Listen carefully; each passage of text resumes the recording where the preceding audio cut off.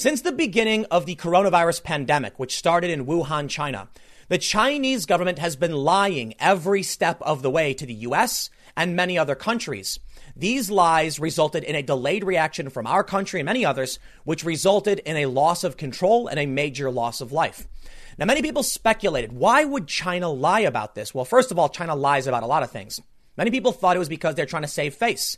They didn't want to be held responsible for what was really going on. But now we have evidence to suggest that China is lying to us to actively hurt us. Dare I say, actively kill our people and people in many other countries. In a story from the Sydney Morning Herald, Chinese-backed companies were sending millions of pieces of medical equipment to China at a time when everyone was downplaying this, particularly China. They were lying about it. Yet these companies were instructed to round up as much supplies, as many pieces of medical equipment as they could, and send it back to China. You see, China knew what was going on, and they didn't want us to find out because they wanted a chance to get our resources first. Now, it is being suggested they are using this opportunity for predatory economic policies targeting our countries and others, and it's worse than that. They're sending faulty pieces of medical equipment to many other countries that are now reacting negatively, saying this is on purpose. We should not be trusting China. But unfortunately, many people in our media are just repeating Chinese propaganda. And dare I say, yes, at least one journalist and probably many others are praising China over their response, saying, hey, better there than somewhere else. But like India, yet China's been lying to us. It could have been worse if it started in another country. But if another country started this, if this started in another country and then they were honest with us, we could have got a better handle on things. But China, it would seem, is actively trying to hurt us. Now we're hearing the U.S. may expel who they say are Chinese spies in media. And this is in response to China expelling our journalists. It's very likely China is lying still about what's going on in their country. The UK believes that the official numbers they've put out are wrong, and it could be 15 to 40 times worse than what they're actually saying, which would mean we're in this for the long haul. We're in this and things are going to get bad. In Italy, they're already seeing a breakdown of social order. They're seeing the same thing in China, and China is lying so they can come out on top. They want us to be hurt, not just the United States, but Australia and countries in Europe as well. We have to stop trusting them, and we have to protect ourselves. Let's start with the first story to see exactly what these companies were doing at a time when we were being told not to worry about this. Mind you, while these companies were sending millions of pieces of medical equipment back to China, we were being told by people like Bill de Blasio in New York to go out. It's fine. This was as early or as late as March. The mayor of New York was saying everything's fine. Now New York is the epicenter with almost half of all of the coronavirus related deaths. They were saying it was fine. And you know what? I think they blundered this really bad.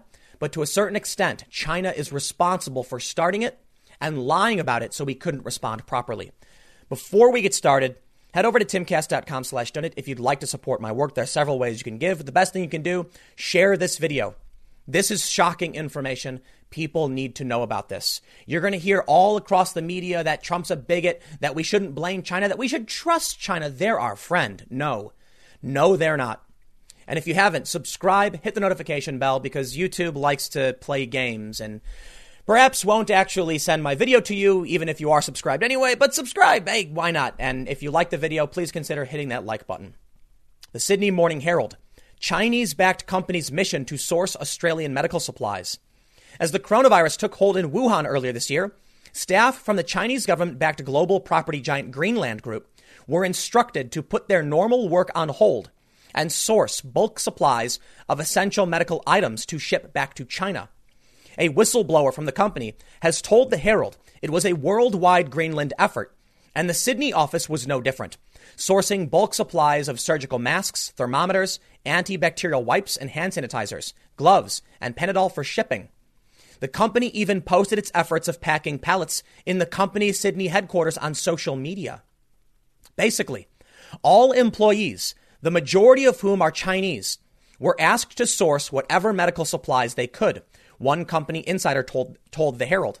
This exercise went on for weeks through January and February, he said.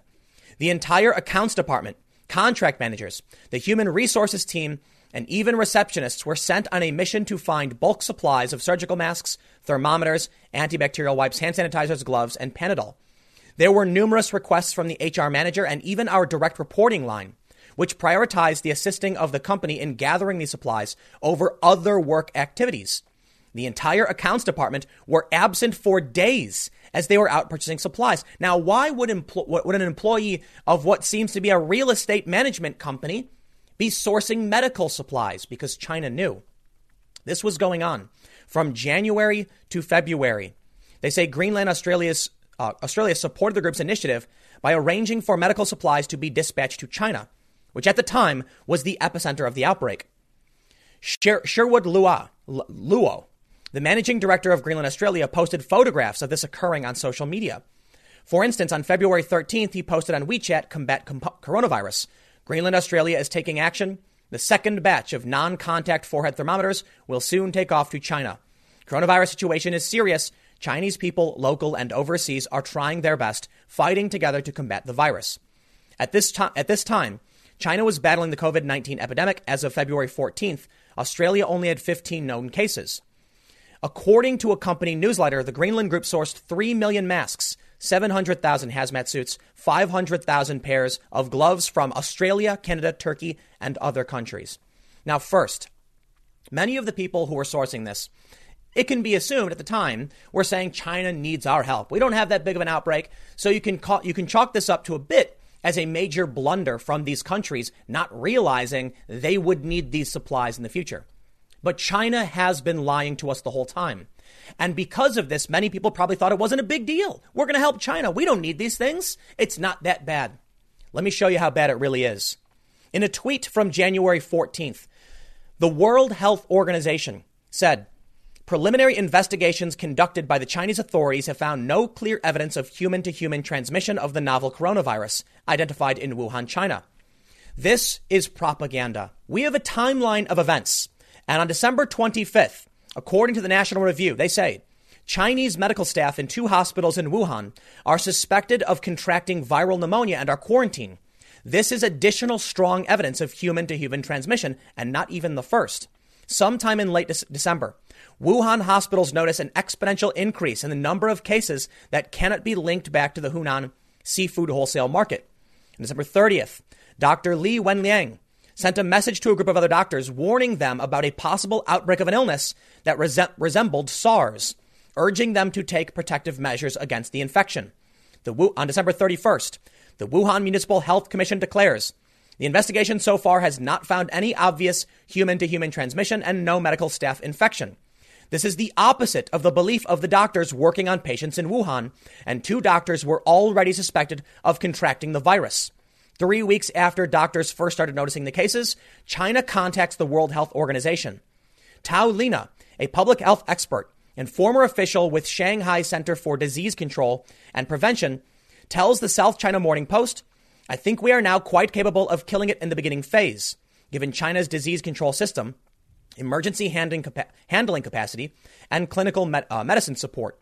January 1st, the Wuhan Public Security Bureau issued summons to Dr. Li Wenliang, accusing him of spreading rumors. 2 days later at a police station, Dr. Li signed a statement acknowledging his misdemeanor and promising not to commit further unlawful acts. 7 other people are arrested on similar charges, and their fate is unknown. China was arresting people who were warning this was spreading. They then told the World Health Organization that there's no evidence. Why? Because they wanted to source supplies from other countries so they could save themselves first. Well, I would say they're actively trying to kill us now because they're sending faulty supplies to other countries who now have to reject them. But I would also say, based on this story, the World Health Organization accused of carrying China's water after official refuses to acknowledge Taiwan during bizarre interview. Now, I'm not going to get into the full politics of China and Taiwan, but suffice it to say, Taiwan views itself as independent. China does not. In an interview with the World Health Organization, a woman, the journalist, asks the World Health Organization, here's what they say, Hong Kong City, World City. Bruce Aylward /WHO did an interview with with a Hong Kong news outlet. When asked about Taiwan, he pretended not to hear the question. The journalist asks again and he hangs up. In fact, it wasn't just that. Canadian physician Dr. Bruce Aylward, an aide to World Health Organization Director General Dr. Tedros Adhanom, sat down for an interview with RTHK about the coronavirus outbreak, where he was asked whether the organization would consider Taiwan's membership. For several seconds, Aylward sat in silence. "Hello?" the reporter asked. "I'm sorry, I couldn't hear your question, Yvonne," responded the doctor. "Okay, let me repeat the question," she said. "No, that's okay. Let's move to another one then." When she asked again, the doctor hung up. This is a sign that this individual was trying very hard not to displease China. They wouldn't consider Taiwan's membership. He then comes back. She calls him back and he says, "Oh, we've talked about China, so, we don't need to talk about it anymore." Taiwan is not China, at least by Taiwan standard. Obviously, China thinks it is. This shows the World Health Organization is carrying water for China to a certain degree. This is a Canadian physician who did this. Then we see the lies or the misinformation coming out of the World Health Organization. This caused the problem we're facing now. If they had warned us, we could have reacted more quickly. But many people downplayed it, be it local governments like Bill de Blasio in New York, Andrew Cuomo, Donald Trump, or even the media in this country. And while this is happening, Ottawa faces criticism for sending 16 tons of personal protective equipment to China in February. This is all a part of the lies. They were doing China's bidding. And now where are we? In dire straits and desperate need of equipment we don't have. Trump had to invoke the Defense Production Act. Now, whether or not he orders companies to actually start mass producing these things, we'll see. Many of these companies are already volunteering. But in the UK, Boris Johnson is concerned that China is actually understating. They're still lying about how severe it is, but that they're lying on purpose for to gain economic power through predatory means. A source said, quote, "There is a disgusting disinformation campaign going on, and it is unacceptable. The Chinese government know they have got this badly wrong, and rather than owning it, they are spreading lies." Mr. Johnson has been warned by scientific advisors that China's officially declared statistics on the number of coronavirus cases could be downplayed by a factor of 15 to 40 times. And number 10 believes China is seeking to build its economic power during the pandemic with, quote, predatory offers of help to countries around the world. A major review of British foreign policy has been shelved due to COVID-19 outbreak and will not report until the impact of the virus can be assessed. A government source close to the review said, It is going to be back to the diplomatic drawing board after this. Rethink is an understatement. Another source said, there has to be a reckoning when this is over. Yet another added, the anger goes right to the top. Spain received faulty coronavirus testing kits. Chinese company, Spain returns faulty testing kits bought from Chinese company as experts say China is filling the void left by Europe's usual go-to ally, the U.S. Or it could be that China is sending out faulty medical supplies because they're trying to actively hurt us, which is I'm going to make the assumption that's the case. NBC reporter ends up getting blasted after praising China for stepping in to help Italy battle the coronavirus. You see, Italy found that the tests weren't working and several countries started rejecting. Countries reject China pandemic product batches. This is from the Financial Times. Several countries in or neighboring the EU have rejected Chinese-made coronavirus testing kits and protective equipment as substandard, raising concerns about the quality of supplies. The Netherlands, Spain, and Turkey have all claimed there have been problems with products, including masks and tests, as rising confirmed cases of COVID-19 infection in Europe increase dependence on Chinese imports. The claims come as tensions grow over what the EU's top diplomat has branded Beijing's use of the politics of generosity in a battle of narratives over who were the most reliable international partners in the global crisis. The Dutch Health Ministry said at the weekend it was forced to recall 600,000 face masks shipped from China on March 21st after they were found to be defective, which I find strange because we had been manufacturing a lot of our supplies in China. Many of the supplies we have now that work came from China. So how is it that China is able to mass produce working equipment? They lie about what's going on, then start extracting much of that equipment back from these countries like Australia and Canada to China, and then send out faulty equipment. I would assume it is intentional. I would. You don't have to. But we have seen them actively sowing discord. From BuzzFeed on March 5th. Chinese trolls are spreading coronavirus disinformation in Taiwan. Even in 5 years of looking at troubling disinfo every day, I'm not sure I've ever seen anything quite this malicious. How about this one from the Daily Beast? China launches a fake news campaign to blame the U.S. for coronavirus. There's more. From ProPublica. How China built a Twitter propaganda machine, then let it loose on the coronavirus. ProPublica analyzed thousands of fake and hijacked Twitter accounts to understand how covert Chinese propaganda spreads around the globe. When China lies and actively sows disinformation, people lose their lives. But it's more than that. When they send faulty medical equipment, people lose their lives. If they're sending out misinformation that gets people killed on purpose, then I can safely say China is trying to kill us and many others. And then I'm going to go ahead and assume that the equipment they're sending out is intentionally faulty because we used to buy our masks from them in the first place with no problems. In fact, at one point, China recalled a cargo ship carrying medical supplies that were headed to the U.S. They recalled it back to China to use for themselves. So the supplies made there work for them. But the supplies then sent to Italy and the Netherlands and Spain don't seem to work. But now we can see, unfortunately, in our own country, people carrying water for the Chinese government. This is a serious threat. And I don't know if we can do anything about it because we have a lot of people who are in on the take. There were numerous stories going back a long time or going back several months of professors secretly receiving money from the Chinese government because China wanted access to our research. These professors were arrested. They were lying to the federal government about receiving money from the Chinese government. Now these people are facing prison time. The Washington Free Beacon reports The Economist runs Chinese coronavirus propaganda disguised as news. Chinese outlets flout federal disclosure laws in disinformation campaign. They say the propaganda advertorials, which are ads designed to look like news stories, come from the Beijing Review, an entity backed by the Chinese Communist Party. The outlet has never registered with the Department of Justice as required by the Foreign Agents Registration Act and does not include a legally required disclaimer that the ad is being pushed by a foreign nation. Why wouldn't The Economist label these things? Why wouldn't they call it out? And why would they take that money? I'll tell you why. Because the money's good. I mean, look, we saw what happened with the big, Chinese controversy surrounding the NBA. When all this stuff started going down in Hong Kong, what did we see? How many companies in the U.S. bent the knee to China because they want to suckle the teat?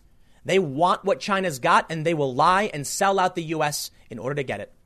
That's one of the biggest risks of staunch individualism that we face. The people in this country, there are many people in this country who don't care about this country. They just want money and power. When China offered them money and power, they took it. And they're going to lie, and they're going to defend this country that is actively causing harm and death in the United States, Australia, and many European nations. It's about time people started calling it out, but unfortunately, our media is, to a certain degree, complicit. From CNBC.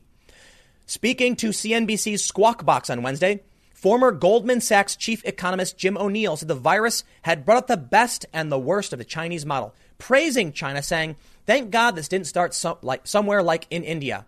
I disagree. If it did start in India, they probably would have told us about it. They probably would have told us and everyone else, and it could have been taken care of properly. China is exploiting this for economic gain, and they're exploiting this to cause harm to other countries like the United States. Senator McSally says some in media are parroting Chinese propaganda amid coronavirus pandemic. And yes, she is correct. The Atlantic writes, President Trump labeling the novel coronavirus a foreign virus isn't a new strategy. When it comes to popular naming of infectious disease, xenophobia has long played a prominent role. Oh, we've seen it across the board. The desperate propaganda from the far left and from, well, not everybody in the far left, but many who would claim bigotry or otherwise, or mainstream media outlets that receive advertising and major benefits from the Chinese government. Keep in mind, The Economist running ads for China. That's money for them. And now we can see the strange ideological propaganda from Campus Reform. The University of California tells students do not say Chinese virus and do not allow others to say it either. Why? It originated in Wuhan. They're actively lying to us and causing harm to our country. Why not call it the Wuhan coronavirus or the Chinese coronavirus or China's coronavirus? They don't want to take responsibility for it. That's true. But they're also trying to get us hurt. So we should call it like it is. The Council of Chief Diversity Officers at the University of California released a guidance document to announce supportive, positive, and inclusive campaign climates during the COVID-19 crisis. The list begins by telling students to reject racism, sexism, xenophobia, and all hateful or intolerant speech, both in person and online, and to be an upstander and discourage others from engaging in such behavior. Now is not the time to play ideology and say this kind of weird stuff. But look, if many professors were in on the take, selling research or giving away information to China and lying about it, why should I believe that these people aren't in on it either? There's probably more people taking money from China than we realize. Now, when it comes to critical research towards technological advancements and other important bits of, our economy that are being worked on in colleges and universities, I can understand why the feds would investigate these things. But has anyone investigated these social justice, humanities, or diversity individuals? Are they taking money from China at all? I'm not saying we should start a witch hunt or anything like that. If the government is already looking into this and we've already found proof that people are lying about receiving money and getting arrested for it, does the investigation stop there? I don't know. I don't like witch hunts, and I don't want to single people out and accuse anybody of being, treasonous or anything like that. But we have to be careful because we have a hard adversary that has been stealing our intellectual property. They've been extracting our manufacturing and our resources, and now they're lying to us and watching us squirm. New York is in serious trouble, and it's because we were lied to. We can't trust the Chinese government. There's nothing to do with the Chinese people. It's their government. Well, at least the U.S. is starting to take some action. U.S. officials push for expelling suspected Chinese spies at media outlets. The Trump administration officials are discussing taking action after China said it would expel almost all American journalists for the New York Times, the Washington Post, and the Wall Street Journal. The concern here is that there are news organizations that are owned and controlled by the Chinese government, and the people working there mostly just file intelligence reports. So are they really news outlets? It doesn't seem to be the case. They say the action is under consideration because some U.S. officials want to retaliate against China in a new conflict that has revolved around news organizations and is being fueled by hostility over the coronavirus pandemic. Since the virus began spreading across the U.S., Washington and Beijing have waged a global information war over the outbreak. President Trump and his aides are trying to pin responsibility on China, where Communist Party officials initially covered up the dangers of the virus as it was first discovered. Mr. Trump, though, has been criticized for vast failures in the American response. The New York Times said China covered this up. I'm sorry, New York Times. Most Americans support the president in his efforts, and they give him high marks in job approval related to the coronavirus. It's China that's caused this problem, not Donald Trump. And as much as we can criticize Trump for downplaying this initially in the beginning, not as bad as others, but he did a little bit. Bill de Blasio downplayed it, and so did Andrew Cuomo. But you know what? I'm going to tell you right now, they all get a free pass from me on this one. You know why? Because the real adversary here is China. They are actively trying to hurt us still and covered this up. Sure, Bill de Blasio was bumbling around and he was wrong, but some of his decisions were based off of the lies coming out of China. Now, by the time he was telling people to go and, go out and go about their lives in the beginning of March, he should have known better. But I think China is responsible for the most part. We could have acted much sooner. And the World Health Organization is carrying water for them, so we should not be listening to them either. We got to take care of ourselves, and we can look to what's going on in Italy to predict what's going to happen here in the future, and it's going to get bad. Social order is breaking down in southern Italy. People are looting grocery stores. They are setting up Facebook pages, organizing raids on grocery stores. We don't want the same thing to happen here. So at this point, we must disregard the information coming out of China. And we have to figure this one out for ourselves. Because even if we think that data could be valuable, we never know if it's tainted. Even if we need the supplies, well, as we know, they don't work. China is sending out bad supplies, and I bet it's on purpose. I'll leave it there. Next segment will be coming up at youtube.com/TimCastNews at 6 p.m. Thanks for hanging out, and I'll see you all there. Tensions are flaring up between New York and Rhode Island after it was reported Rhode Island is sending National Guard door to door to find people from New York and essentially force them into quarantine. If they don't do it, they could be arrested. They could face jail time, potentially 60 days. Now, Andrew Cuomo of New York is threatening to sue and has said that a hard quarantine on New York, New Jersey, Connecticut would be a federal declaration of war. Maybe you all saw my video from last night. Gotta say, we were all decently worried, and I still am a little bit. Donald Trump announced yesterday that they were contemplating a hard quarantine on 3 states. Now, he said New York, parts of New Jersey, and parts of Connecticut. And that makes sense. He's basically talking about what they call the tri-state area, which would be the New York metro, essentially. Now, I'm in the Philadelphia metro for the most part. I don't know if we would be roped up in that. But if they did want to quarantine all the states, it's a very terrifying prospect. And this resulted in tens of millions of people being very, very worried. You see, when things start getting bad, it's all the rich people in these states, which happen to live in New York, who have already dipped out very easily. Probably hopped on a helicopter from one of the East River launch pads or Hudson launch pads and just flown down, to one of their summer homes in a different state. Well, with all of these, it's not all rich people, to be honest, but with all of these people fleeing, a lot of states are upset. They don't want the infection spreading, and I can understand that. I am not particularly happy with the president coming out and saying, we're maybe going to do this, we'll see. But while some people are upset because they feel like he needlessly panicked everybody, I don't know, part of me is kind of happy that he was telling the world that he was contemplating doing it. But the main story that I want to get to here is what's going on with Rhode Island, because the escalation of authoritarian tactics will not stop here. There's a bunch of big stories about the need for ventilators. There's a bunch of fake news. It's really difficult to know what is really going on. Andrew Cuomo, for instance, is yelling, we need more ventilators. We don't have enough. Donald Trump says you do. Cuomo says he doesn't. Trump then says Cuomo's got them all stockpiled, and Cuomo goes, well, yeah, we do have them stockpiled, but we need 30,000 more. So the question is, if they're claiming they have a shortage, but they're sitting on stockpiles of ventilators, why do they need more right now? Because of projections?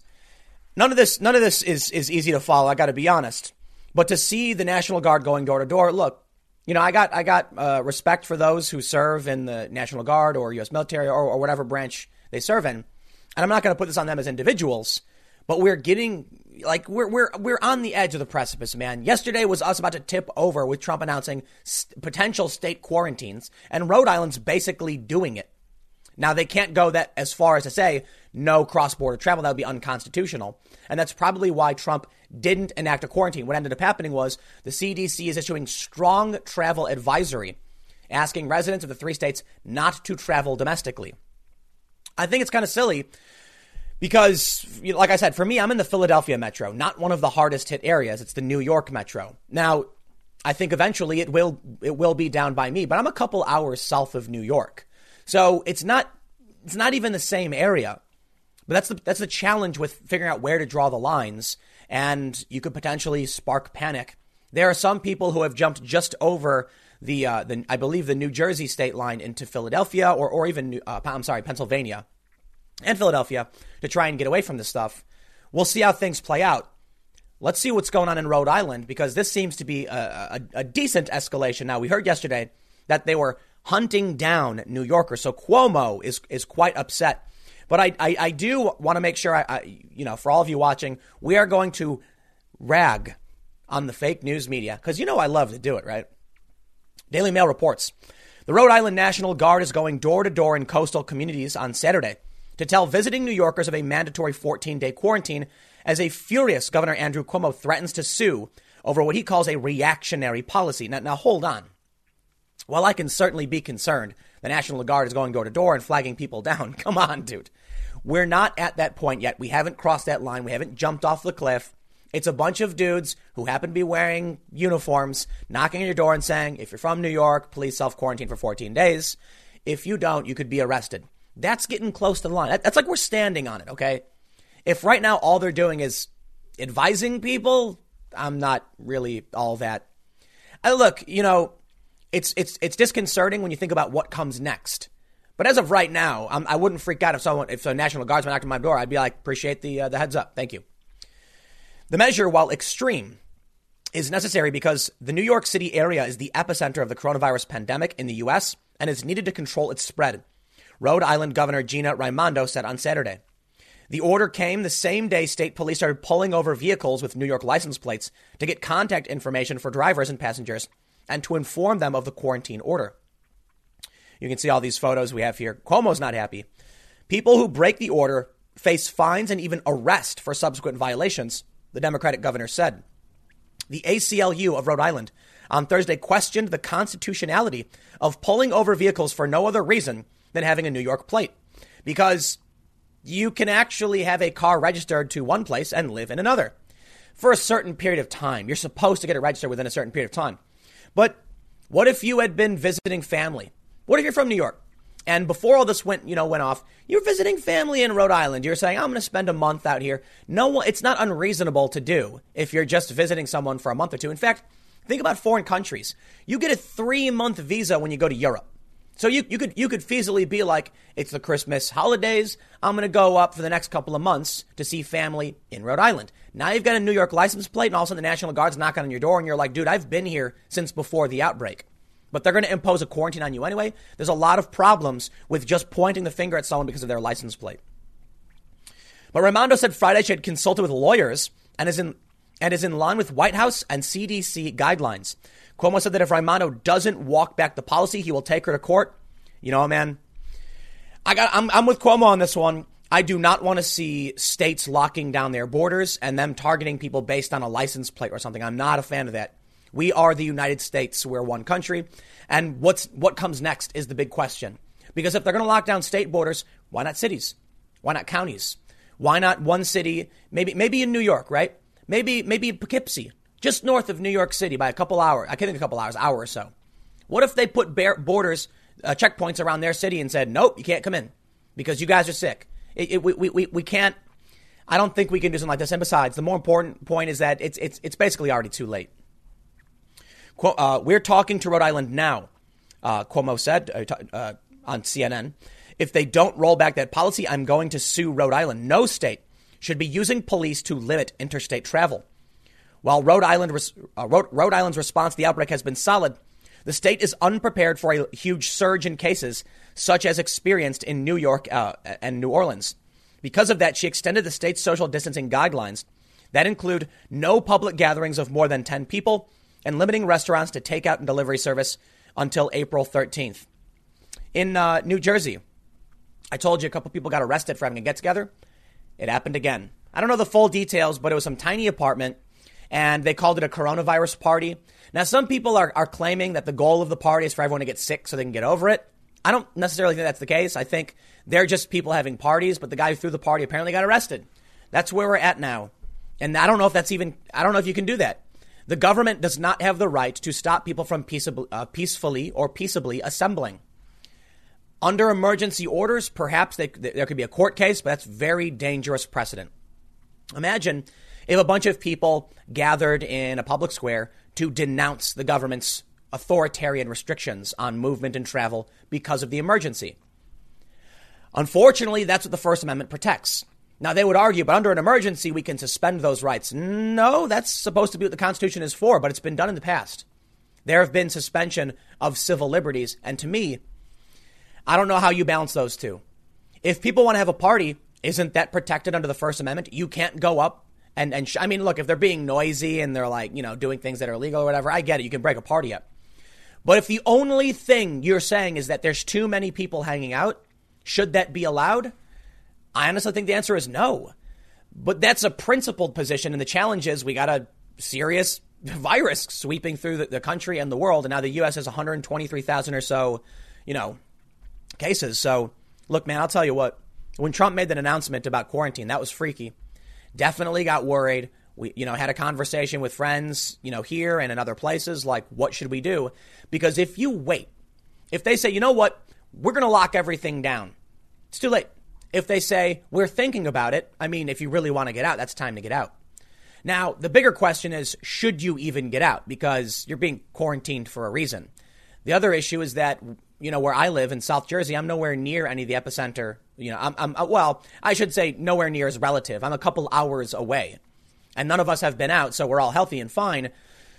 That's the point of a quarantine, though. They don't know. They won't take the risks. They shut everything down. Would they shut us down? I don't know. But I'll tell you what, a lot of people want a GTFO.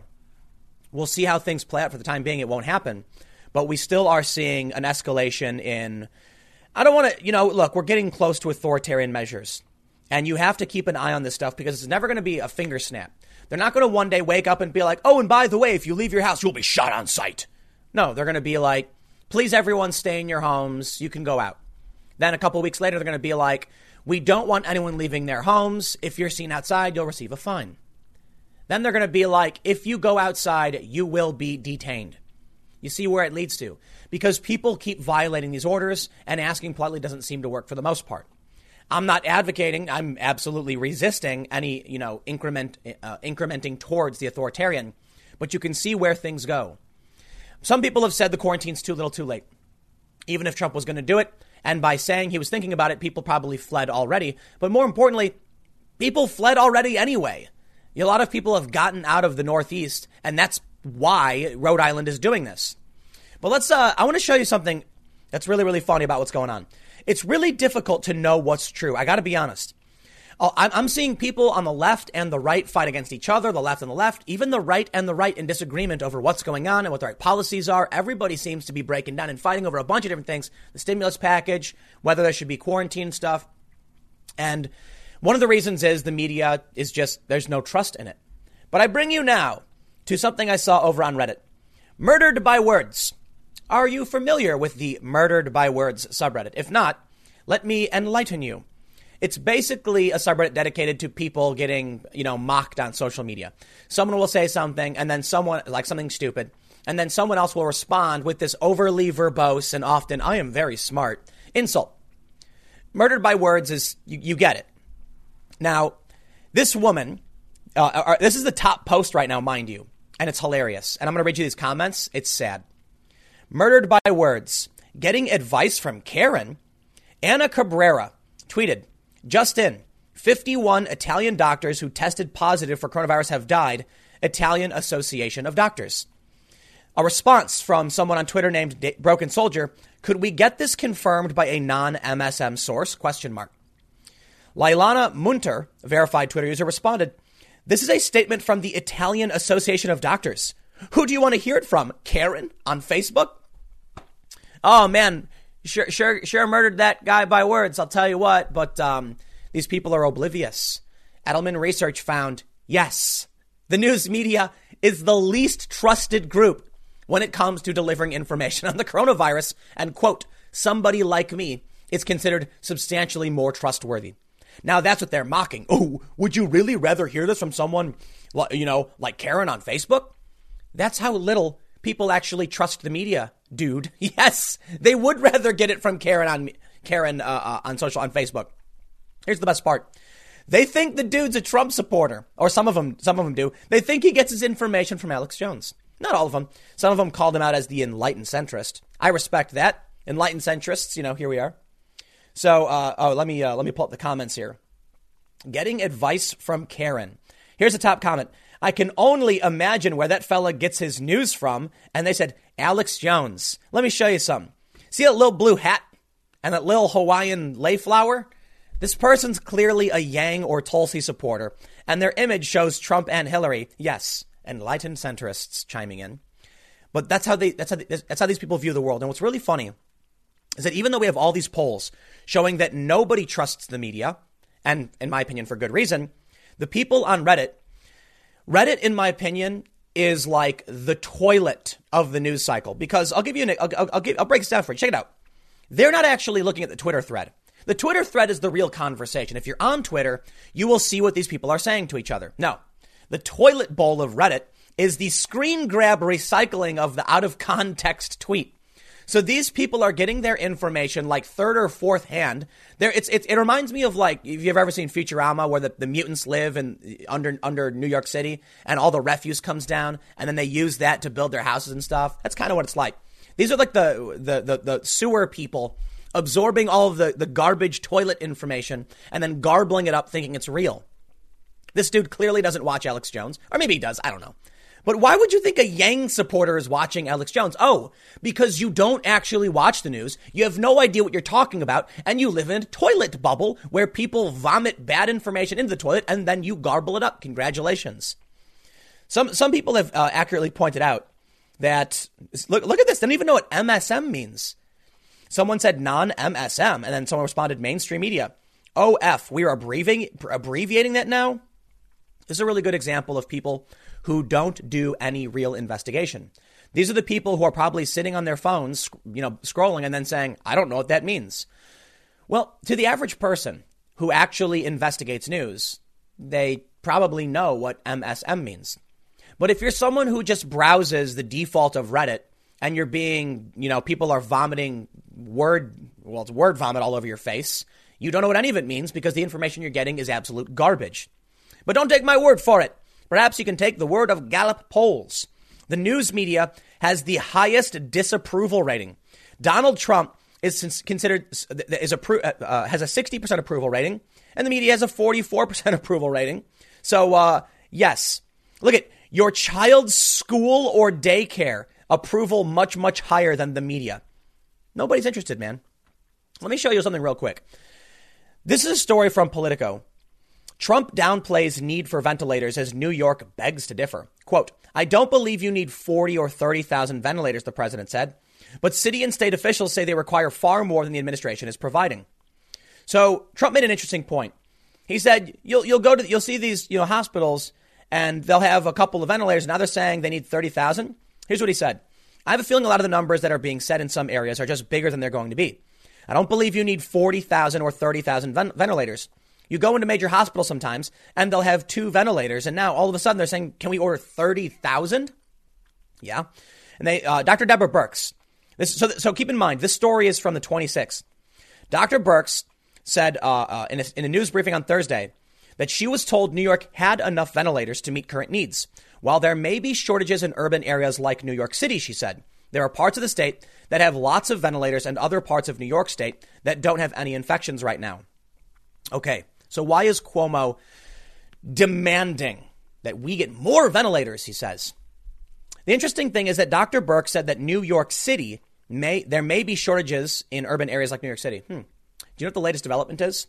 This one is absolutely fascinating. Governor Cuomo on ventilators in New York City. They are in a stockpile. We don't need them until the apex. Whoa. What do you mean? I thought there was a shortage. What do you mean they're in a stockpile? Why are you demanding more ventilators from the federal government when you're not even using the ones you already have? Now, hold on. I get it. You could argue, well, they might need them soon. That's what Cuomo is saying. Once they reach the apex, they will need it. And what if New Orleans becomes a hotspot and they need ventilators? If New York State has stockpiled ventilators and other ventilators not in use around their state, why don't they just send the ones they have?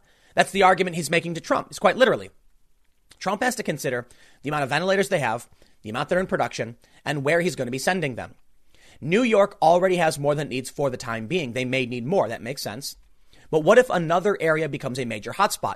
Trump has to make sure he gets the right amount of ventilators to the right places. And just because New York is a hotspot now doesn't mean that Seattle won't be or Philadelphia won't be. In which case, it would make no sense to start sending all of the ventilators to New York City, especially when Cuomo's got them in a stockpile.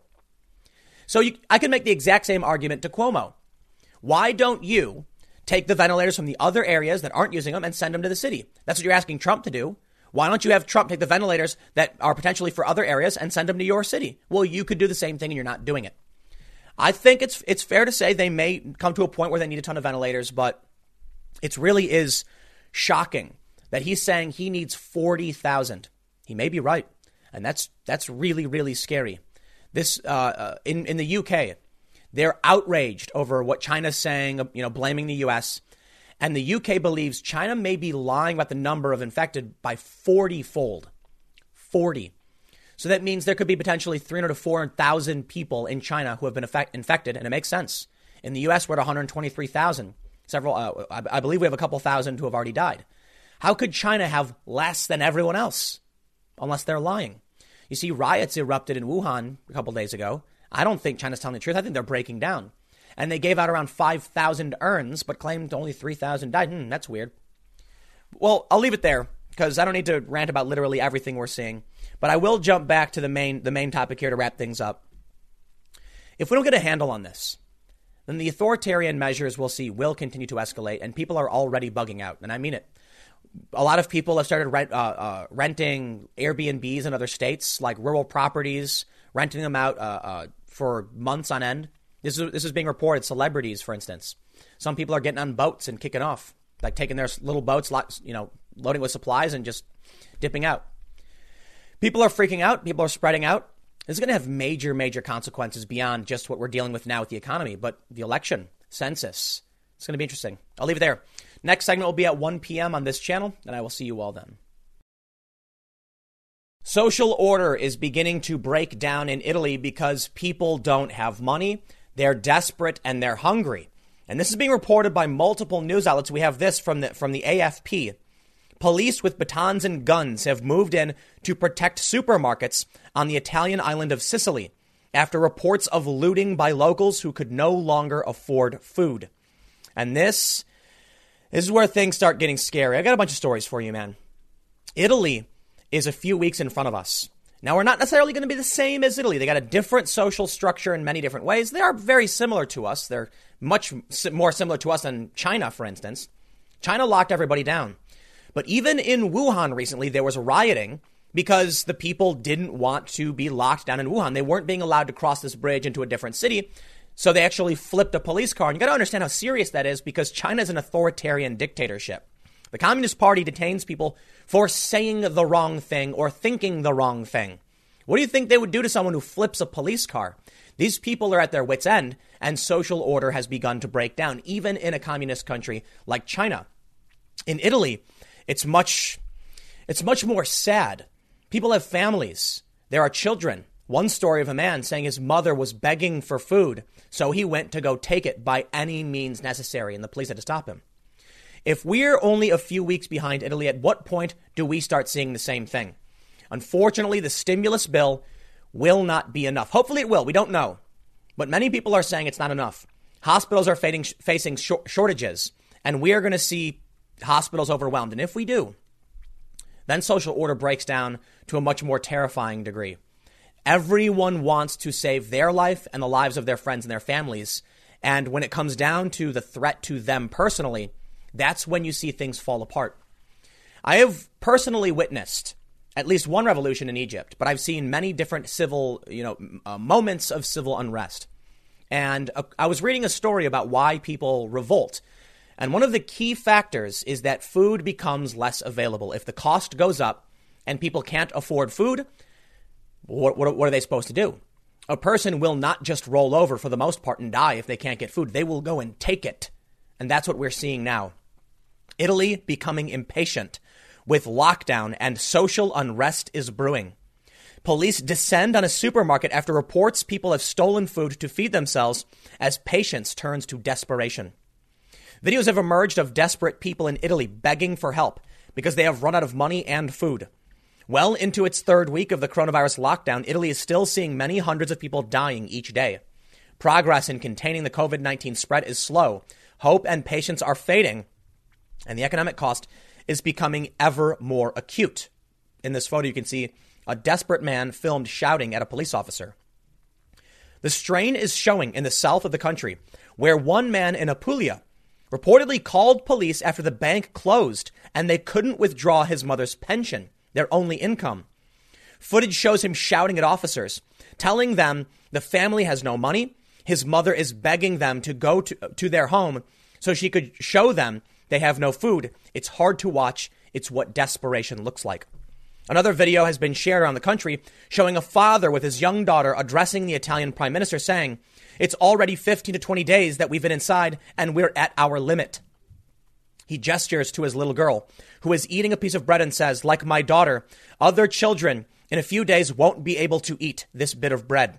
Rest assured, you will regret this because we're going to have a revolution." In Italy, a European country, not the same as us. But yes, when people can't get food. Now, many of you might not have children. Many of you may. And to those that do, you understand what this man means and just how close it may actually be to complete social upheaval. I assume most people can at least empathize or understand that when someone has a child and that child needs food or protection, they would lay themselves down on the landmine to save their kid. They would absolutely kick in a glass window and get the food their child needs. This is how humans have survived for so long. The willingness to sacrifice everything to save their children. When this man says, my kid can't eat, he says there will be a revolution. Images have also emerged of police descending on supermarkets in Palermo in Sicily after reports people have started stealing to feed themselves. And groups have been set up in the last few days on social media to organize raids of supermarkets. Sky News was sent a video message of a man in Sicily with a gun, even offering to kill. The mayor of Palermo told Sky News crime gangs are exploiting people's hardship and inciting violence. He warns a social emergency is next. And do you know what comes after that? Martial law, complete military lockdown. Discomfort and malaise are growing, and we are recording worrying reports of protest and anger that is being exploited by criminals who want to destabilize the system. That's a government exaggeration. It is desperate people who are trying to get by any means necessary. And sure, they're criminals. Do they really want to destabilize the system? No. That's comic book villainy. What they really want is an opportunity to get access to resources. A person who's offering to kill or setting up groups for raiding supermarkets, they're not doing it because they're just twirling their mustache saying, ha, the end, we'll bring it. No, they're saying, how do I get food? How do I get shelter? How do I pay my bills? How do I take care of myself? Some people are criminals, and they'll say, I offer up my services. They don't want the system to destabilize. And in fact, most people, even villains, want the system to function so they get access to resources. It's about ensuring they get what they need. The more time passes, the more resources are exhausted. The few savings people have are running out. This tells us socioeconomic issues will erupt. Italy's Prime Minister Giuseppe Conte has made 25 billion euro available to support families and businesses affected by the lockdown. Some say they're still waiting for that help. Others don't qualify because their employment is not officially recorded. Italy has a big cash economy of unregistered workers. The large majority of this is in the south. The further south you go, the higher the level of deprivation and the higher the unemployment. While the virus hasn't reached the same crisis levels in southern Italy, hunger and hardship threaten to be even bigger problems. Italy is ahead of other countries in this outbreak, and unrest threatens to be the next chapter in this crisis. As the country struggles to bring the virus spread under control, the government has extended lockdown from April 3rd with no new deadline. Lockdown is the only solution to save lives. But in southern Italy, for many, it feels like it's threatening their very survival. This is why Donald Trump said, we need to reopen things, presumably by Easter. He wasn't saying it, at least in my opinion, because it's a guarantee. He's saying it because if people don't see a light at the end of the tunnel, then you get riots. Well, you get a market collapse followed by an irreparable situation. People need to know things will eventually work out. They need to say, we just need to wait this out until at least Easter. But doctors and the media want to rain on that parade. That stokes fear. Now, let's be honest. We may or may not open up on the 12th, our economy. It's possible Trump is just trying to give people hope and show there is a light at the end of the tunnel.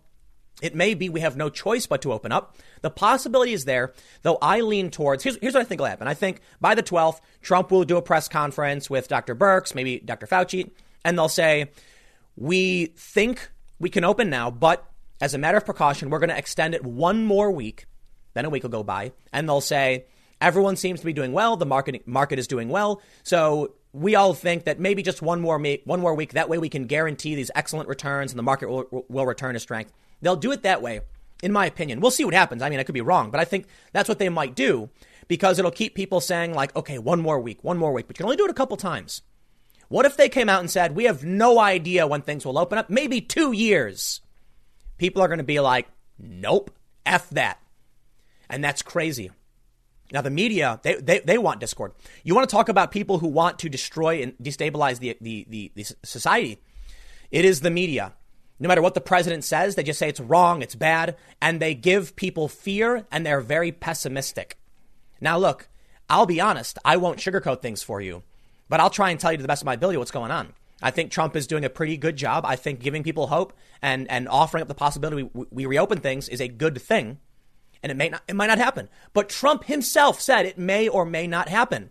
When it came to the medicine, he said it might or might not work, but people need hope. And the media tried to destroy that.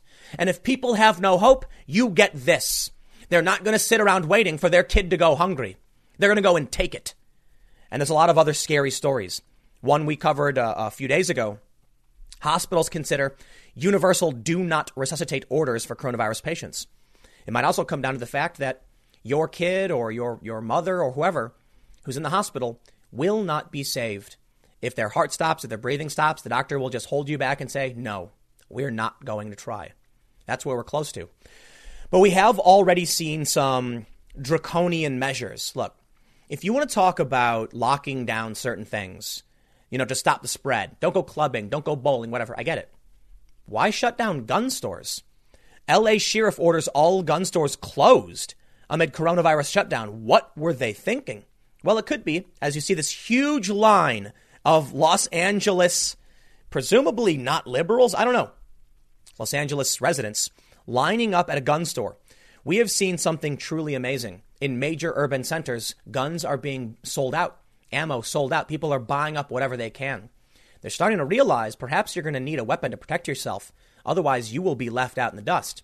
For all of the people in these districts, in these cities and counties, whatever, that were voting to ban weapons, well, now you can reap what you have sown. The LA County Sheriff shut it down, so you won't get one. Now, fortunately for those urban liberals who were trying to buy a gun, your conservative Republican president just added firearms to the federal list of critical pandemic infrastructure. I do find it kind of funny because, to be honest, I don't think guns are critical infrastructure. But I do believe the stores should remain open simply based on the fact it is a constitutional right. And if that's the case, whether I think it's important or not, you can shut down things that aren't like, nightclubs and bowling alleys. But if people have a right to own weapons, the right shall not be infringed. You cannot shut down these stores. And I'll be fair. To an extent, there is a good critical infrastructure argument. It's home defense, it's self-defense, especially when police are overwhelmed. So it makes a lot of sense. But the stimulus package is not going to be enough, and that's where things get scary. We're going to see more draconian measures. We're already seeing in Rhode Island the National Guard going door to door, hunting down what they're they're actually calling them refugees from New York. New York, the epicenter of the pandemic. People are fleeing. I'll tell you what, man, I really, really do think this will get way worse. You know why? They told me this on the TV, the Surgeon General. Said it will get worse. Fauci, it will get worse. They are telling us every day. Trump's trying to give us hope. It's the right thing to do. But it's not a conspiracy. It's not paranoia to say it will get worse. Dr. Fauci to Jake Tapper, quote, looking at what we're seeing now, I would say between 100,000 and 200,000 cases of coronavirus, deaths. We're going to have millions of cases. This is going to get a lot worse before it gets better. Dr. Fauci is saying 100 to 200,000 dead. China is lying, and the UK thinks their numbers may be 40 times higher.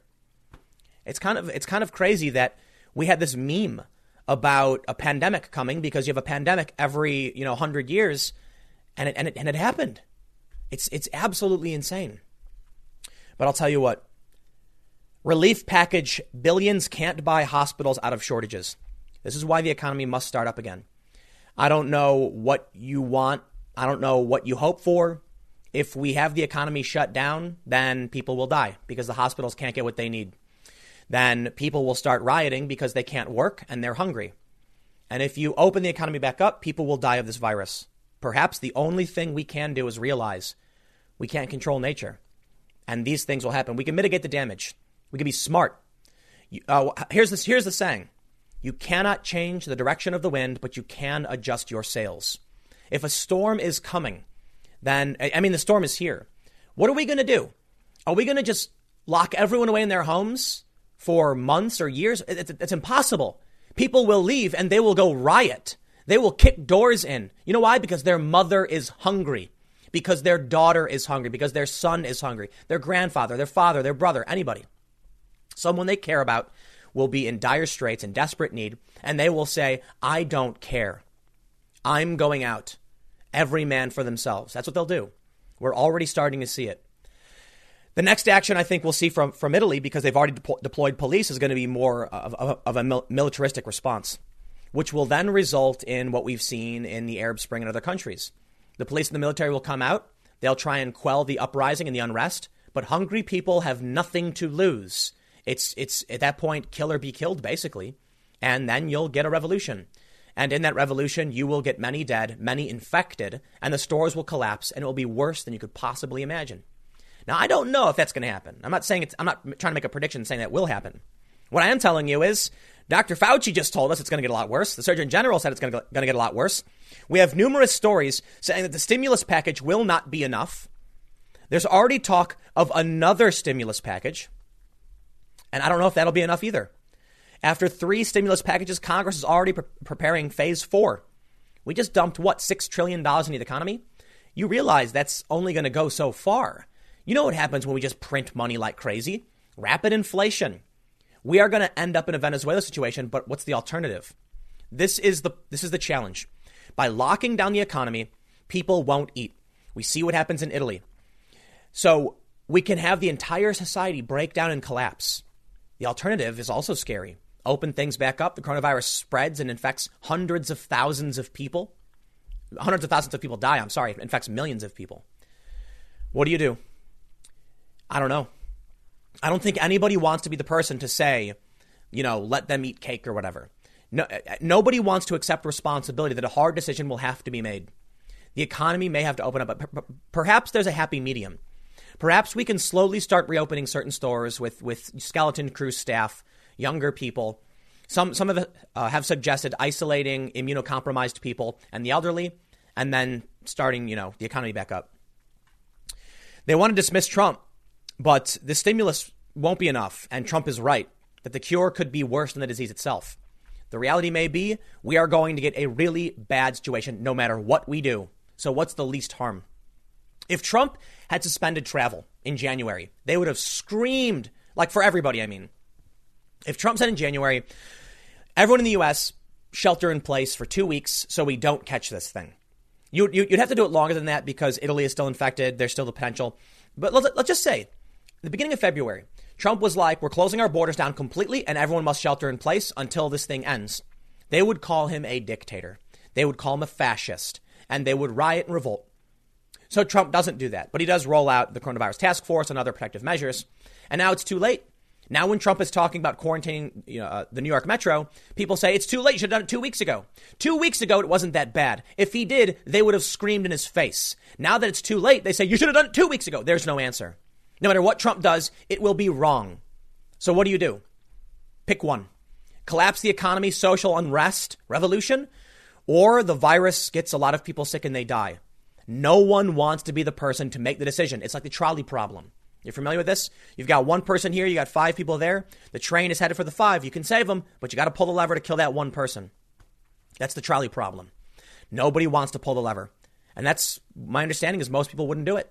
So you back away and say, I will not take an action that will hurt one person, even if our train is heading right off the cliff. I'll put it another way. If the economic collapse and the massive pumping out of cash into our economy is one side of the track, and that's where we're going, that's not 5 people on the track. That's the entire train we're on about to fly off the cliff. But if you pull the lever, there are people on the other track, and the train would move and it would kill all of them, many of them, and the train would make it. Nobody wants to make the call. I don't know if it's the right call or not. I don't know if my depiction of things is accurate, and that's the problem. No one knows which track they're actually looking at. Are we on the one that's going to run off the cliff, or are we on the one that's just going to hurt a lot of people? I think the economic collapse will be worse. Keep your eyes on Italy, because they're a couple of weeks ahead of us. And I'll say it again. I know we're not the same, but we are very similar. How long until someone in the U.S. says, my kid needs food, out of my way? How long until someone says, my mother is begging me, she's starving, out of my way? And then how long until we see cops come out? In Rhode Island, they're going door to door. Keep it in mind. I'll see you all at 4 p.m. YouTube.com/Timcast. Thanks for hanging out. BuzzFeed says that the media is facing an extinction level event Many media companies are collapsing amid collapsing ad revenues. I mean, the economy is taking a major hit. And you know what? I got to say, I feel for everybody. You lose your job. It's not cool. It's not the way you're supposed to go out. If your business can't survive in any normal circumstance, then yes, your business probably shouldn't. But right now, it's all artificial.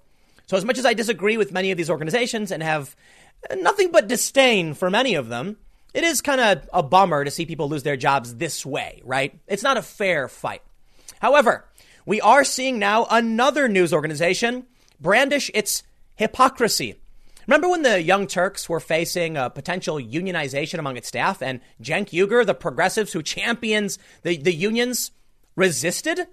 Well, now we're seeing something similar. See, over at Truthdig, a progressive publication, many of the workers decided to go on a strike. It was a work stoppage because they were making several demands. You know what the company did? In all of its progressive glory, it just shut down. You know what, man? They just shut down. The first thing I want to say is there's a couple people here at this company I think are kind of all right. Chris Hedges, bit of a lefty guy. I don't know too much about him. I don't follow him all that much, but he's an all right guy for the most part. Lee Camp is also a pretty good dude. I know him. I think he's a good guy. I disagree with him on some political stuff, but that's fine. Lee Camp's a cool dude. So I'm sad to see this affecting, people like Lee and people like Chris. Although I don't know too much about Chris. I don't know who the rest of them are either. I'll tell you what, man. If you want to work for these companies under the assumption they're progressive, and you think they're going to protect you, I got a bridge to tell you, man. They're businesses. We see it time and time again. But now here's the juiciest part of this whole story. First, Salon.com reports Truthdig staff laid off amid work stoppage. You reap what you have sown, okay? And I'm not trying to be overly disrespectful or anything, but come on, man. These companies don't care about you. They are putting out these progressive message. It's a lie. They don't actually care about this stuff because when it comes to them putting their money where their mouth is, they just terminate everybody and shut the company down and take the cash and put it in their pocket. They never cared about these values. They exploited you. And you know what? You reap what you sow. Okay, that's all I can really say. But I'll tell you what. This article and the subsequent articles expose the incestuous nature of the media, and it is mind-numbingly awful. Salon writes this article about people being laid off, and you know what the article actually is? It's just inside baseball. It is so extremely esoteric. I can't even read it to you because you'd be like, I don't know who Bob is. I kid you not. In one of the quotes they get, they say that Bob, in our view, was the only person standing up. I don't know who Bob is. Why would I read this article about a guy named Bob? What's his last name? Who is Zuaid and Robert? I don't know who you're talking about. Salon wrote an article that seems to be written for the 10 people who hang out with each other at the bar every day after work. I'm not kidding. And over at the Truthdig letter that was written by these employees, I don't know who any of these people are, and I don't know why I should care. If you want me to care about your cause, don't write it like you're writing for your buddy you go have drinks with. And look, some media does work when you write in such a way that you're talking to a friend, right? Kind of like what I'm doing now. But what if I said to you, like, this story is actually really crazy because James was like, he came over and he said, dude, Sarah's not even going to have it. And then Bill was all like, dude, you're getting fired. You'd be like, I don't know who these people are and I don't care. Now, you may be saying that right now, Tim, why do I care about these people writing these articles? Well, I'll tell you what. This is a perfect example of how awful media is and why, and how awful media is, particularly in New York City, and why it is. These companies are all basically one company. I know I used to work for them, and I've been to these bar gatherings a couple of times. You see, these journalists who work for different companies, many of them know each other. And after work, they all say like, hey, we're all going to meet up at this bar. Let's show up. They all show up, sit down at a table, and they all regurgitate the same trash talking points. And so it's no surprise the next day all these different outlets say the exact same things. And it's exemplified in the fact that they're writing about each other, and no one would have any idea unless you were sitting at the bar with them and you knew these people were. So when it comes to narratives, Orange Man bad, all the fake news stuff, bigots, alt-right, whatever, it's because they'll sit down at a bar and one guy will be like, yo, did you see like that alt-right guy did this thing? And then I'll go, oh. And the next day they all write the same story. So the media is collapsing. And we've got this stupid public back and forth. So the first thing they did is they write this letter saying, we demand, better working conditions. And I can respect that. They wanted better conditions. I don't know if it's possible for the company to pay, but they wanted it. So then what ended up happening was the publisher and CEO, I guess, just shut everything down and said, we are officially shutting down. So then they wrote another letter, and I don't think anybody cares. But the few important takeaways would just be, in my opinion, the hypocrisy. But this is just the beginning. Why would they lay everyone off? Why would they just terminate the site amid a strike? It's probably because there's no recovery for these websites right now. Advertising spending is going down. And according to Barron's, ad spending collapse will be worse than in the financial crisis. That means if you're seeing this one collapse, you're seeing BuzzFeed scream it's an extinction level event, and we're already seeing many people get laid off. Oh, the worst is yet to come. This won't likely affect many of the conservative outlets who have been flourishing and doing really well. You know why? These left-wing media sites, and not necessarily Truthdig, but many of them operated off of venture capital. They were growing inorganically. It's probably because people don't, the way people consume news on the left versus the right are very different. Someone would go to, say, the Daily Wire because they want to see what the Daily Wire has to say about certain things. Somebody would go to BuzzFeed because someone posted a link on BuzzFeed and it was rage bait. So the people on the right, and not necessarily like everyone who does this is conservative, but this tends to lead to a conservative, perspective. These are people who are actively searching for information. The people who go to, say, like Vox or BuzzFeed aren't. They're being sent links and they probably don't pay all that much attention, so they believe the fake news. These companies are heavily reliant on an existing ad infrastructure, whereas conservative sites have been flourishing and expanding and will take a hit, but probably won't be that bad.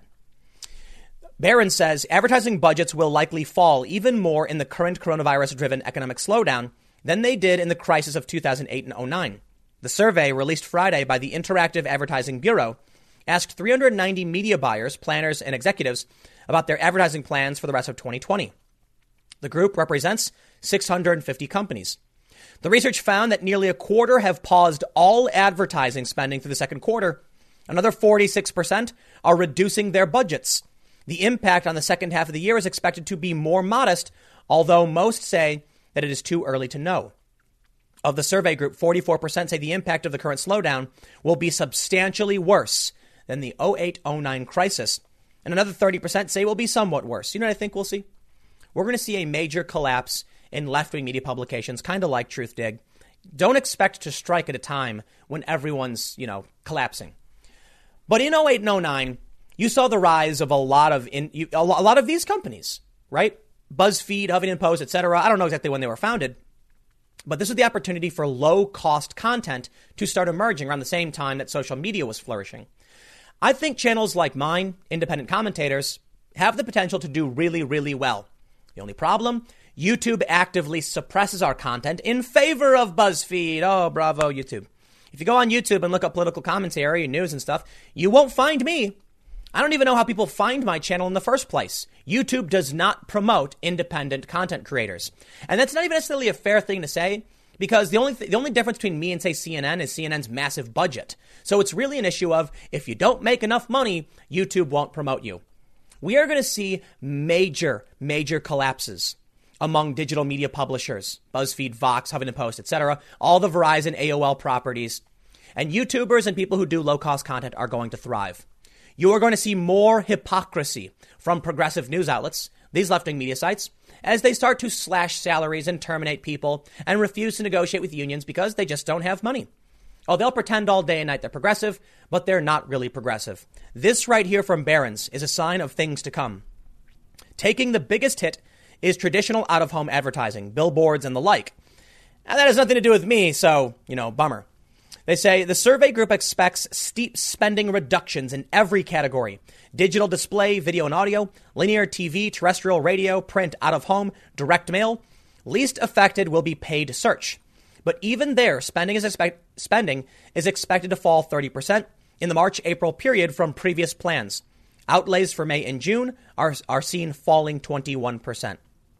I guess all we can do is wait and see what happens. I honestly don't know, but I can basically assume there's going to be a lot of angry progressives on Twitter screeching as loud as possible.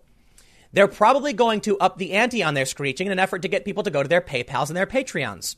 So if you thought it was bad when they got a steady paycheck, Wait until they don't and they're in desperate need of clicks in order to pay their bills. Although, I gotta say, I think we have way more to worry about than just screeching social justice warriors on Twitter. Because if people can't pay their bills, they can't buy food. And when people can't buy food, they get desperate. And desperate people do desperate things. So we'll see what happens. I got a couple more segments for you coming up in a few minutes, and I will see you all shortly. Nobody actually wants Joe Biden, not even Joe Biden's own supporters. And I'm not kidding. We have a poll from ABC News that finds that those who support Biden are just meh on him. No one's going like, woohoo, Biden. But among Trump supporters, they are foaming at the mouth, screaming and waving little American flags in favor of the president. 53% of Donald Trump supporters strongly, strong enthusiasm for Donald Trump among his supporters is at 53%. And for Joe Biden, less than half of that. Even Biden's own supporters. Former Vice President Joe Biden has emerged as Democrats' top choice for the presidential nomination in a new ABC News Washington Post poll. But with only bare majority support within his own party and massive enthusiasm gap in a November matchup against Donald Trump. Indeed, strong enthusiasm for Biden among his supporters is at just 24%, the lowest on record for a Democratic presidential candidate in 20 years of ABC Post polls. Wow! More than twice as many of Trump supporters are highly enthusiastic about supporting him, 53%. Trump's still strong rating on the economy is another challenge for Biden. So is this. Among Democrats and Democratic-leaning independents who prefer Senator Bernie Sanders for the nomination, 15% say they'd back Trump over Biden in the fall. Woo! Man, this is bad news. Wow. Incoming Democratic panic. I got to say, Tucker Carlson said the other day, you may have seen me talk about it. He doesn't think Biden's going to be the nominee. I got to agree. If you got a 15% Bernie or bust contingent and nobody actually wants Biden, then why would they actually bring up Biden in the first place? It's political suicide. In the nomination contest, 51% of leaned Democrats now prefer Biden versus Sanders, which is at 42%. That's a vast 34-point gain for Biden since mid-February. With other candidates having left the race and endorsed him, Sanders gained 10 percentage points. That's a separate sentence. Yet even as he's advanced in his party, Biden's slipped against Trump in a November matchup. The two are locked into essentially a dead heat among registered voters, 49-47 Biden to Trump, after a slight Biden lead, 52-45 in February. Biden does better versus Trump among all adults. Democrats are less apt to be registered, 50-44%. It's a slight lead. But it was more solidly significant in February. Perhaps the Democrats' biggest risk is under the surface. In Trump's big advantage in backers who are very enthusiastic about supporting him. Strong enthusiasm for a candidate can help boost turnout on Election Day, a must-have, particularly for Democrats who rely more on motivating less frequent voters to come to the poll. While trailing Trump by 29 points in the high-level enthusiasm, Biden makes up some of the difference with those who are somewhat enthusiastic. But he still trails Trump by 12 points in the combined measure, 74-86. Look at this. 49% of Biden supporters are like, meh. 26%. Oh, man, it's so bad for Biden. 26% of Biden supporters say they are not at all enthusiastic about Biden. And 24% are very. There are more people claiming to support Biden who don't actually want him than those who actually do. They're doomed. How do you win running no one against Donald Trump? Like, I'm not saying they're not running anybody. I'm saying they're literally running. They might as well put a mannequin in a suit. Actually, no, take that back. The mannequin has less gaffes than Joe Biden does. He'd do better. So, yeah, you might as well. There's deja vu in these results. Oh, no, it's 2016 all over again. Former Secretary of State Hillary Clinton found herself in largely the same position 4 years ago. She, too, had a slim lead among Democrats for the nomination and ran essentially evenly with Trump among registered voters. And she lagged in enthusiasm with a low of 32% very enthusiastic in September of 2016. Biden is 8 points under that mark now. Biden is doing worse than Hillary Clinton. I swear Trump is going to get 500 electoral votes or some ridiculous number. Bad as Biden's enthusiasm score is, we've seen worse. As few as 17% of former Republican presidential nominee John McCain supporters were very enthusiastic about his candidacy in 2008. And former Governor Mitt Romney saw you can call him Senator Romney, can't you? Saw 23% in 2012. The poor omen for Biden is that Clinton, McCain, and Romney all lost. They then go on to bring up some problems. I don't care about your polling problems. I care more about this. A story from the week. Joe Biden is the worst imaginable challenger to Trump right now. Yeah, the progressives get it. But I'll tell you what, man, these mainstream, moderate, Democrat, whatever you want to call them, they live in some alternate reality. Or they just don't care. I think that's the real reality. You got a bunch of people sitting at home saying, Biden, whatever, I don't care. Who cares? Whatever, it's fine. They certainly don't think Trump is the end of the world, so they're screeching for Biden. But you go to Twitter, and what do you see? These people are screaming for Biden because they think Biden can win. Now, I think it's fair to point out, Bill Maher once said, do I want Joe Biden to be the president? Not really, but he's the only one who beats Trump in Ohio. Nah, that's wishful thinking. You're basing this also off of the wrong polls. I mean, they did it in 2016, and now we're seeing similar data, so it's very likely going to happen again, and Trump's base is bigger than when it was in 2016. He's got every reason to get reelected, and yes, Joe Biden is the worst challenger. Now, The Week is a left-wing site. Let's see what they have to say. For anyone plugged into the news firehose about the coronavirus pandemic, it has been extremely bizarre to watch President Trump's approval rating. He has botched this crisis beyond belief, and the United States now is the biggest outbreak in the world. Because of his ongoing failure to secure stockpiles of medical supplies, doctors and nurses are reusing protective gear and suiting up in garbage bags and page protectors to treat COVID patients.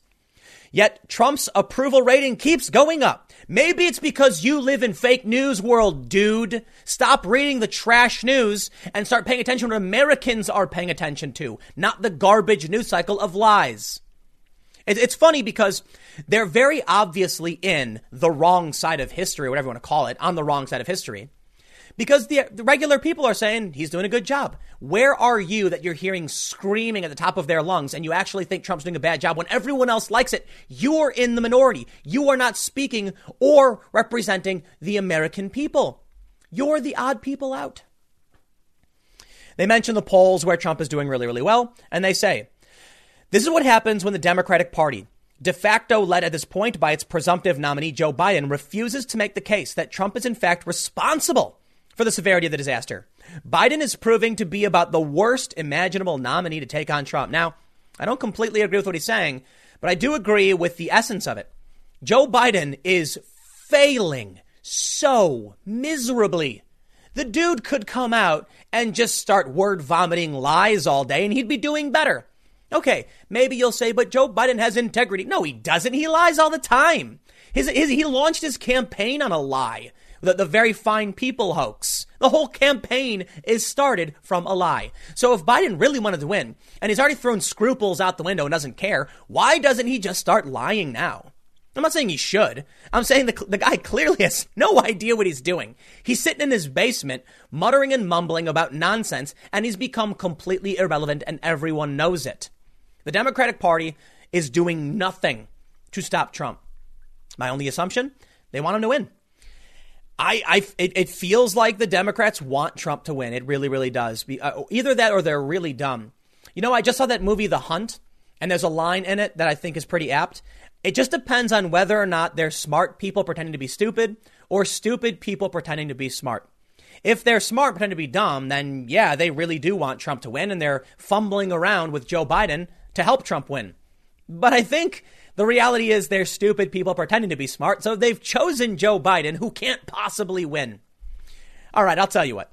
I want to make sure I always had this caveat. They said Trump couldn't win, and he did. If Joe Biden wins, I will laugh a hearty laugh, because no one saw it coming. Joe Biden? Come on. They say now Biden is not entirely to blame here. Surely some of Trump's approval bump can be chalked up to the usual rally around the flag effect that tends to happen at times of crisis, and the fact that we are likely still in the very early stages of the pandemic. But if we dig into the numbers, some of the bump in Trump's approval rating is coming from the changes in Democratic attitudes. A Pew poll, for instance, found that Democratic and Democratic-leaning voters nearly doubled their approval of Trump over the last few weeks. from 7 to 12%. It's not a huge change, but it could make the difference between Trump winning or losing in an election, which is likely to be close. As has been made abundantly clear, Democratic voters tend to take their cues from Democratic elites. The party rallied around Biden in lockstep right before Super Tuesday, and voters fell in line. They go on to talk about how Biden won a bunch of states. And I got to say, I still agree with the essence. I don't care that Biden is fumbling. You know, he's basically on the ground, like just staring at the sky, muttering and mumbling while Trump is running circles around the track. I don't necessarily care, so I'm not going to complain. I think it's funny. The Democrats have lost their minds putting Joe Biden up to this, and we can see it in his enthusiasm gap. He is doing worse than Hillary Clinton. What are you people thinking? They clearly don't want to win, man. It's like, you know, the definition of insanity. If they keep doing the same thing over and over again, expecting a different outcome. And that's not the real definition of insanity, but that's like a colloquial thing, or it's like it's a cultural definition, I guess you can call it. Hillary Clinton, everybody hated, okay? Like most people didn't like her. How is it that Joe Biden has less enthusiastic support than she did? And you're going to run that? You got to learn your lessons, man. Maybe you'll win. I don't know. I doubt it. I'll leave it there. I got one more segment coming up for you in a few minutes, and I will see you all shortly. On my main channel at 4 p.m. today over at youtube.com/Timcast, I talked about the threat we are facing from China. They've been lying from the start. They've been sending faulty medical equipment to other countries like Italy and Spain. And they've been extracting critical medical resources from other countries while downplaying this so nobody could see it coming. China is a serious problem, and they deserve to be blamed for most of what we're experiencing because they've lied since the beginning and caused us to mess everything up. But I do think it's fair to point out that there is still some fault to go to people like Bill de Blasio. In the United States, New York is the epicenter, and New York City is the worst hit place, but it makes sense. The population density is insane there. Well, Bill de Blasio is the person who should take all of the blame for this one. I think it's fair to say, as a whole, our country should point the finger at China.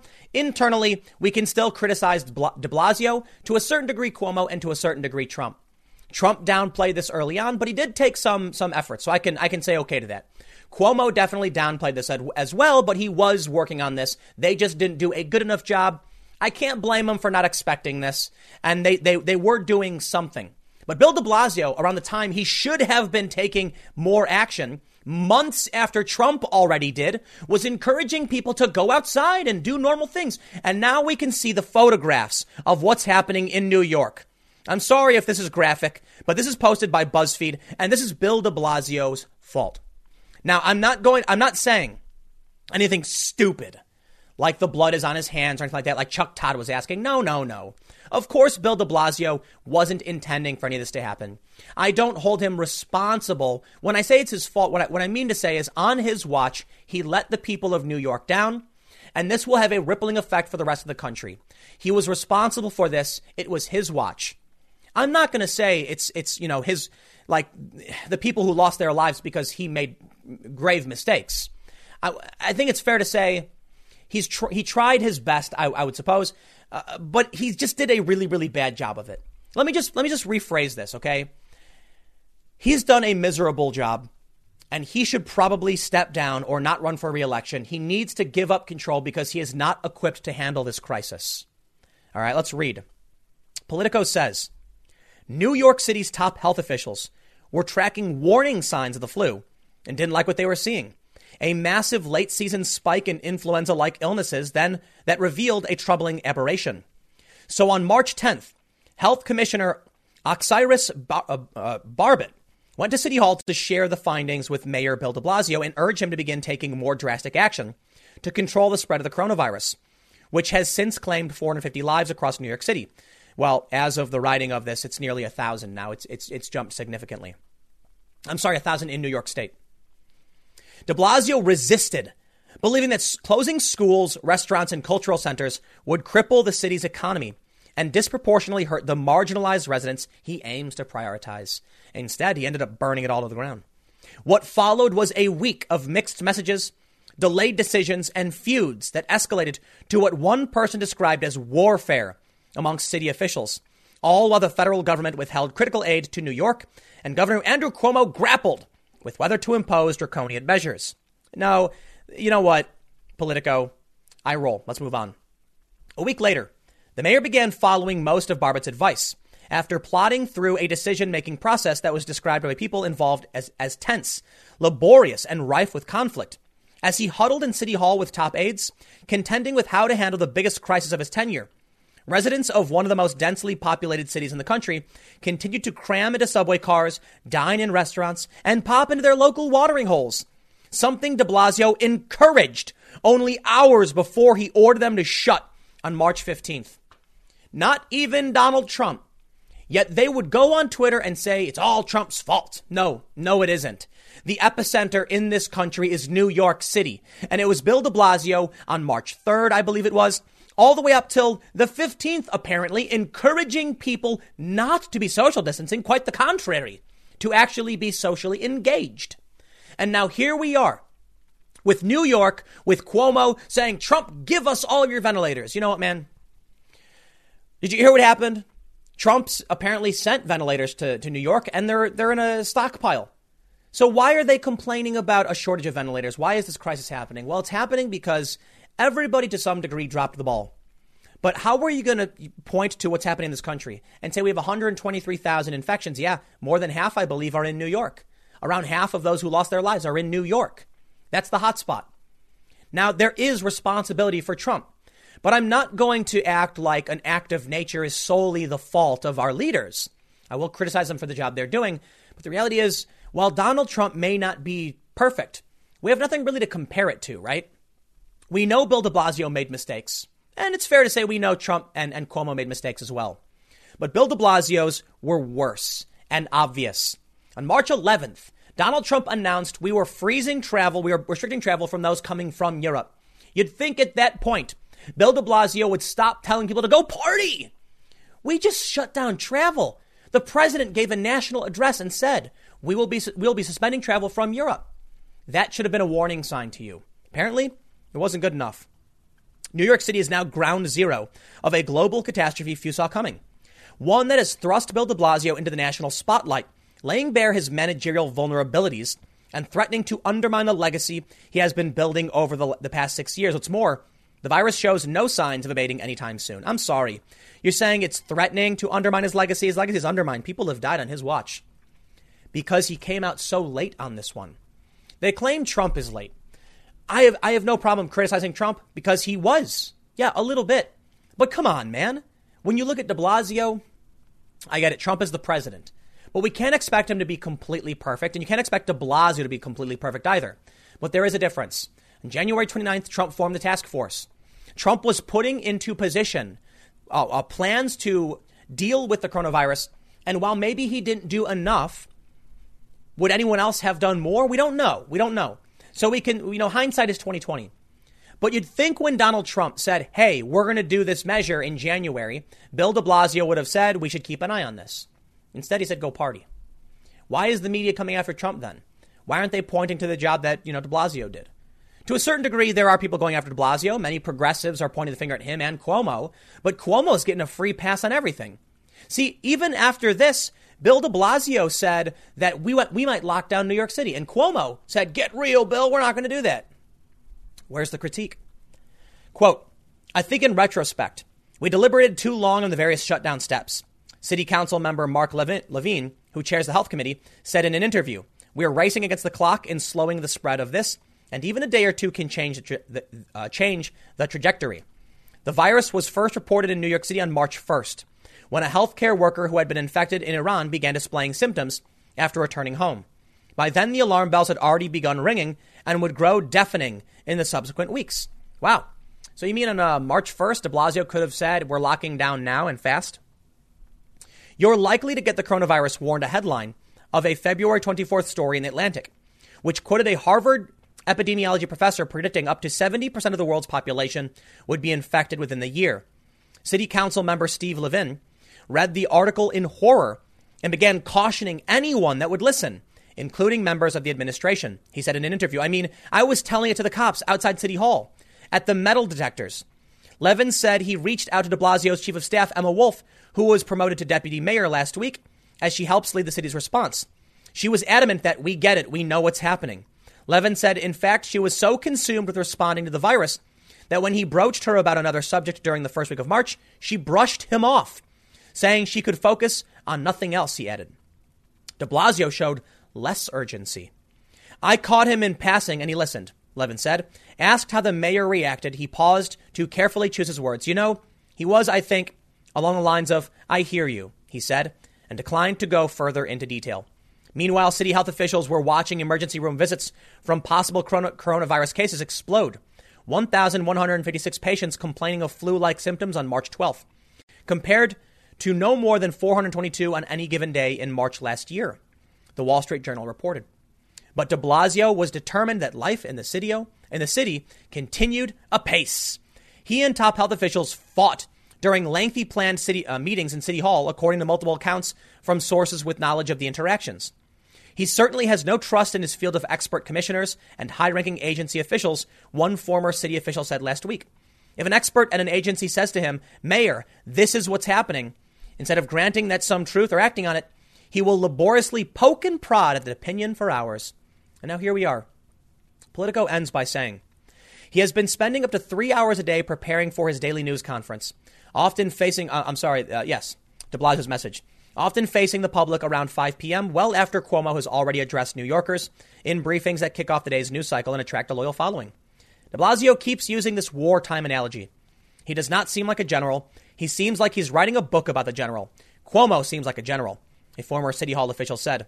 On Friday, the mayor vented his frustration at the ordeal. This whole godforsaken experience has been a learning curve, he said. On the Brian Lear show, none of us have been through anything like this. Optimism bias.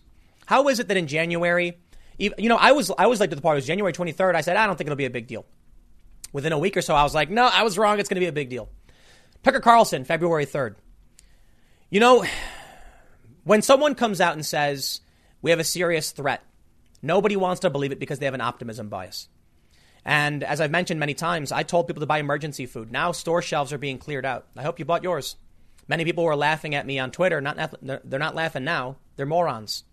Bill de Blasio was just like these people. No, we'll be fine. It's not a big deal. Here we are. New York, the epicenter of the United States. And I know China takes the blame because if they had told us the truth from the get-go, this could have been averted. But you've got to still point out the fact that de Blasio had numerous opportunities to deal with this properly. Now, they claim Trump is bungling everything, but I will be fair. I will point out de Blasio is not perfect. I will absolutely agree it's a learning curve. How could he have known? It's fair. China was lying. The same is true for Trump. The same is true for Andrew Cuomo. No one will know everything. So let's, at least to that degree, cut everybody a little bit of slack. Trump downplayed this. He definitely did. And he could have done more. The only problem is that if he did, they would have claimed he was a fascist. And they called him a bigot when he implemented a travel restriction from China. This is the first thing. It was like January 31st, second thing he did. So you know what? I'm tired of playing games. People are saying Trump is bungling this. Yeah, well, the polls say otherwise. So just stop. It's not the case. De Blasio bungled it. And Cuomo is somewhere in between. I hope we get through this. And I mean this genuinely. I'm not a New Yorker. I lived in New York for a bit. I hope de Blasio succeeds.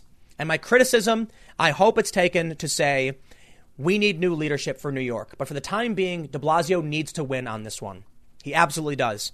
Cuomo, de Blasio, and Trump, we should support them and make sure they get us through this. They may not be the leaders that we want or even voted for, but the leaders we have, they are the leaders we have now. And it's about protecting each other. So I can be critical of de Blasio more so than the other two, but I'll be a little critical of Cuomo and Trump. But we need to help them win because a win for them is a win for all of us. I'll leave it there. Thanks for hanging out. I'll see you all tomorrow at 10 a.m. Adios.